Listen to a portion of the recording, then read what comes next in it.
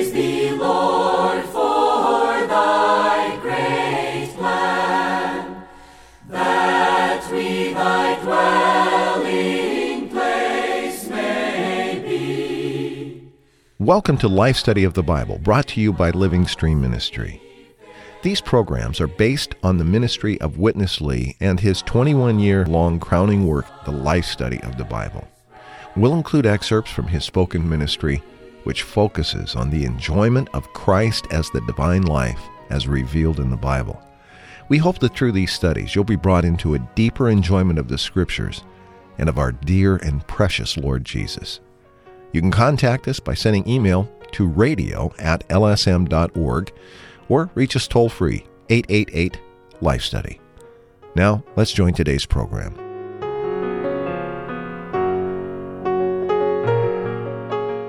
When was Christ crucified for us? Of course, we know that he died on the cross about 2,000 years ago. But how then do we understand Revelation chapter 13, verse 8, that says, "The Lamb slain from the foundation of the world"? Within this apparent paradox lies a marvelous realization that will greatly benefit how we approach many aspects of our Christian life. Stay tuned for today's Life Study of the Bible with Witness Lee, a program furnished by Living Stream Ministry. Witness Lee, a faithful servant of Christ and devoted co-worker of Watchman Nee in China, began the Life Study of the Bible in 1974 and completed it 21 years later. We've come again today to the Life Study of Acts on our program, and we also have Ron Kangas with us to help with what can be a perplexing aspect of the time element regarding all that God has accomplished. But we trust that, Lord willing, will be simplified and relieved by our fellowship today. Welcome back to the program, Brother Ron. Thank you for having me here, and we really look to the Lord for His grace to us. Ron, today's word is an investigation into the divine revelation as presented in the book of Acts, and we're going to see 6 eternal items that are all crucial to the divine economy, and they're all developed rather fully in this book of Acts. Ron, please introduce us to these 6 eternal matters. First is Christ's incarnation. The second, crucifixion. The third, resurrection. The fourth, the Lord breathed the essential spirit of life into the believers. The fifth is the ascension. The sixth is the once-for-all, eternally effective outpouring of the consummated Spirit by the ascended Christ upon the body of Christ. Ron, as you've mentioned all of these items, they do have, of course, their historical context. They were all accomplished in time. We're going to look at that context and then see them from their eternal aspect. Here's Witness Lee. For the carrying out of the steps that are required by God in His glory, holiness, and righteousness, the triune God has done these few things: the incarnation, the crucifixion, the resurrection, and the ascension. Going along with this, you have the breathing of the Spirit into the disciples, and the outpouring of the Spirit upon the disciples. All the 6 things are not temporary with time element. All the 6 things are eternal without time element. The strongest instance is this fact that in our eyes, Christ was crucified about 2,000 years ago. But Revelation chapter 13, verse 8 says the Lamb was slain from the foundation of the world. In our eyes, He was slain over 1,900 years ago. But in the eyes of God, He was slain from the foundation of the world, because His redemption has to go that far to cover the created universe. This is why in Hebrew, in chapter 9, the redemption of Christ is called the eternal redemption. Ever since the created things came into being, there was the need of Christ's death. Christ, according to Peter, was foreknown by God before the foundation. That was in eternity. But his death was accomplished from the foundation of the world. Before the foundation of the world, that was eternity. But from the foundation of the world, this is in time. Yet, whatever he accomplished by his redemption is eternal. So it is called eternal redemption. Before his crucifixion, there was the incarnation. And then after his crucifixion, there was the resurrection. And right after resurrection, there was the breathing of the Spirit into the disciples, and then the ascension. And after ascension, the outpouring of the Spirit upon his disciples. All the six things were accomplished without time element. All the six things are eternal. Paul says, I have been crucified with Christ. You tell me, when was Paul crucified? We all say we have been crucified with Christ. When have we been crucified? Christ was born 1900 years ago, and we are born 1900 years later.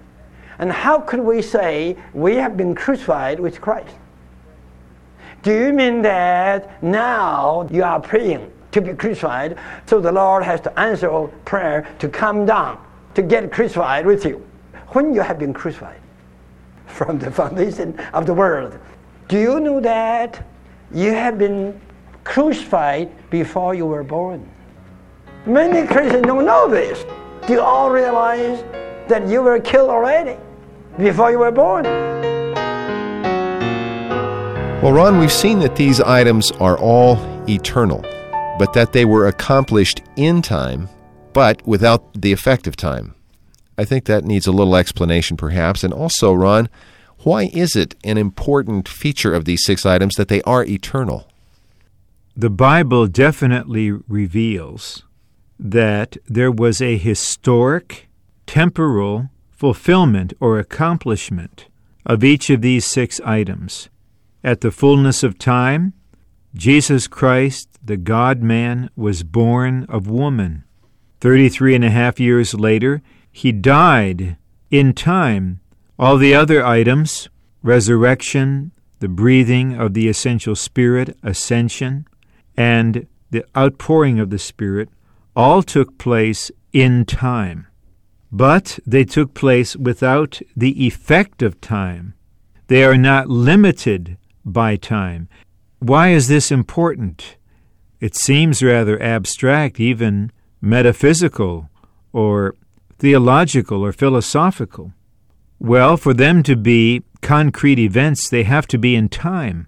But if these events are affected by time, their application is limited in both time and space.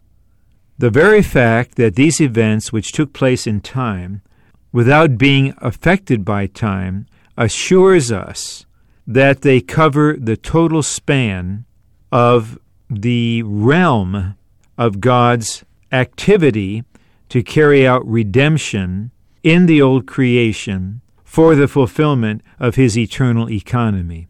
For example, the Lamb was slain from the foundation of the world, that is, from the beginning of the existence of the world, to ensure that the redeeming death of Christ would cover all of creation in space and time. So let me try to give a succinct summary of this. We believe in the historic, actual, factual occurrence of all of these events in time.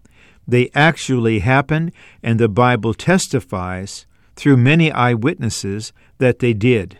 However, we who were born 2,000 years after the accomplishment of these still receive their benefit. because they are not bounded by time, but are eternal in their effectiveness. So, referring to the death of Christ once again, Hebrews speaks of an eternal redemption. I hope this somewhat clarifies the matter as to how something can be in time, but not be affected by time, because it is an eternal reality with an eternal efficacy. Ron, you made a comment near the end of your answer regarding the benefit of these items to us, and that's really where we want to go in this life study. We need to see the proper context and historical relevance of all of these items, but really our focus in the life study day by day is the life application of all of these great truths. So let's rejoin Witness Lee as we focus on their application to us. You have to see the same principle with all the other items, with his incarnation, with his resurrection, with his ascension, with his breathing the Spirit into his disciples, and with his outpouring the Spirit upon his disciples. He has accomplished the breathing of the Spirit once for all in John chapter 20. In the same principle, he has baptized all his believers, every member of his body, into the Spirit once for all in two instances. One on the day of Pentecost, the other in the house of Cornelius. Okay. Say I prepared a sandwich. I firstly prepared 2 pieces of bread. Then I put on turkey. Then I put on what? Tomato. Then I put on what? Lettuce. Okay. In my preparation, 2-piece bread first, turkey second, tomato third, lettuce fourth. Do you think when you come to eat, you eat first bread, then turkey, third tomato, and fourth lettuce? Stupid.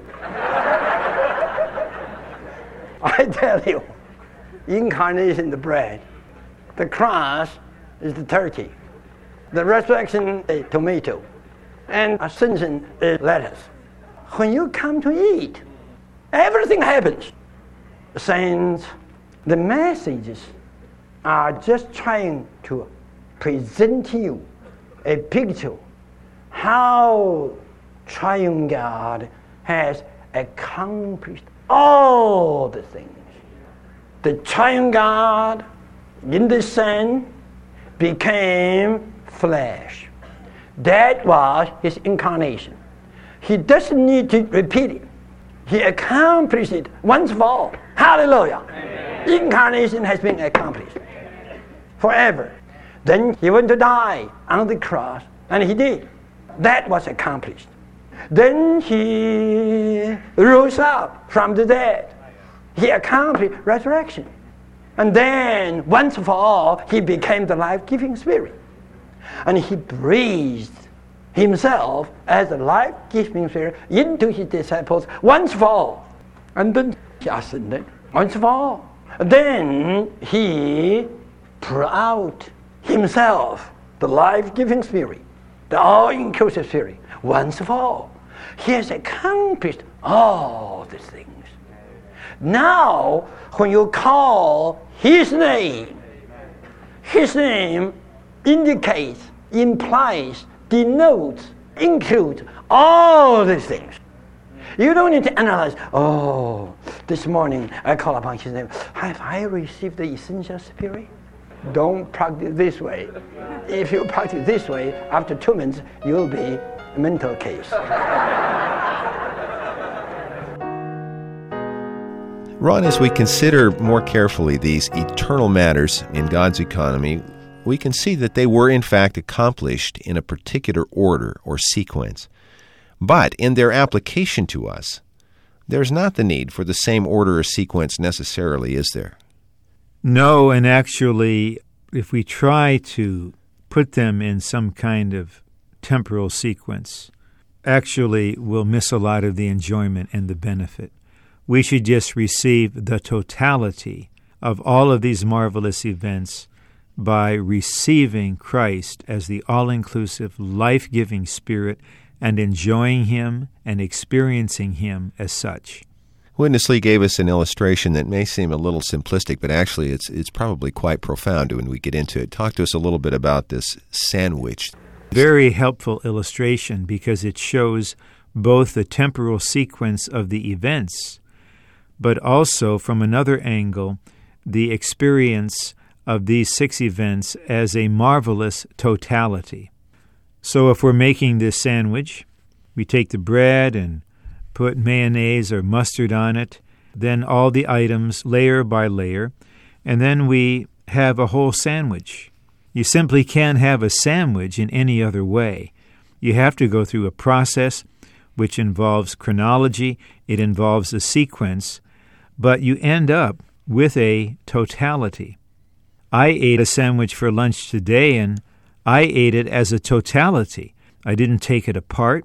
I didn't eat it sequentially, one piece of bread, and then the turkey, and then the cheese, and then the lettuce, and then another piece of bread. I took a portion of the whole and enjoyed the whole with all of the distinct parts at one time. So we need to see that from the standpoint of the process which took place in time, incarnation is first, followed by all the other steps. But now here we are, nearly 2,000 years after the Lord ascended. What do we get in our experience? We get the sandwich. When we believed in the Lord, we received an all-inclusive sandwich consisting of the triune God, the humanity of Christ, the effectiveness of His crucifixion, resurrection, ascension, and we also participate in the Spirit given once for all. So the illustration is apt, isn't it? Because it shows both the sequence historically, but also the totality and the inclusiveness of our present experience in the Spirit. Ron, we have a significant portion remaining yet today concerning the baptism in the Holy Spirit, a giant topic in the Christian life. Let's join Witness Lee once again. The Bible presents us all the accomplished facts. Hallelujah! In the Old Testament, there were types, figures, no facts. But in New Testament, within 34 years, all these 6 things were accomplished. Now, we sinners repent and believe in Him and baptized into the water, representing the triune God, Christ, and His death. We receive everything. We are participating in His incarnation, in His crucifixion, in His resurrection, in the breathing into of the Holy Spirit, and in His ascension, and in His outpouring of the Spirit. Hallelujah! Amen. We have everything. Amen. Don't follow the wrong teaching. They come to you, have you received the Holy Ghost? When you will be asked of this kind of question, you have to be bold. Yes, I have received the Holy Spirit. You know how many years? Over 1,900 years ago. I've received already. I'm enjoying Him all the day. Just take by faith. Good enough. The Bible presents us a picture of the accomplishments of all the facts. And all these facts became the bequeath in the will. In the will, something is willed to us. All these, Christ's incarnation, Christ's crucifixion, Christ's resurrection, Christ's breathing the Spirit into His disciple, Christ's ascension, Christ's outpouring of the Holy Spirit upon His disciple, all this has been bequeathed to us in this New Testament, which means will. We have a will of 27 books, the New Testament. All these items, including Christ Himself and triune God, are the bequeath. We just inherit. We just take and we just enjoy. When you need the essential Spirit, just amen. When you need economical spirit, just say amen. I have it. Ron, we've come back one more time to this topic that we have spent a good deal of time on in some of our recent previous programs, and that is the baptism of or into the Holy Spirit. We don't have the time to completely revisit this giant topic, but say something more about the extraordinary cases that seem to have grown to take on a disproportionate influence on the understanding that accompanies this issue in, I think, many Christian circles. You have in Acts only 2 instances that are called the baptism in the Spirit. In Acts 2, the Jewish believers received the outpouring of the Spirit and were baptized in the Spirit. They are one part of the body, according to the Scriptures. In Acts 10, in the house of Cornelius, Gentile believers, as representatives of the other portion of the body, these dear ones received the outpouring of the Spirit and were baptized in the Spirit. In each case, the action of baptizing in the Spirit was carried out directly by Christ the head. In our study of Acts, and in our attempt to experience and then understand the experience of the baptism in the Holy Spirit, the problem is that we take the extraordinary cases as the criteria for normality instead of the other way around. So you have 3 extraordinary cases, one of the Samaritans, and the Jews had problems with Samaritans, and in order for the Samaritan believers to be harmoniously incorporated into the body, there needed to be a particular action with the apostles as the agent. But that is not a normal case. That is a particular case, an extraordinary case, to address the problem posed by the salvation of the Samaritan believers and their need to be one with the Jewish believers in the body. Then Saul of Tarsus is a particular case because of his particular situation with which we all are familiar. He needed a particular way of being brought into this experience and a particular way of appropriating it. Then in Acts 19, we have another abnormal or extraordinary situation when you have believers that are not clear concerning God's New Testament economy. They're not clear concerning God's full salvation. Apollos helped them on the one hand, but he also helped them not to be so clear on the other hand. So they really didn't know about the Spirit clearly. They really did not have the proper baptism. They only knew the baptism of John the Baptist. So Paul made the matter clear, and then this abnormality was taken care of, and so we have the 3rd extraordinary case. But there are many, many other cases of people being saved, of receiving the Lord in Acts, and there is no particular description of how they received the Spirit or what happened.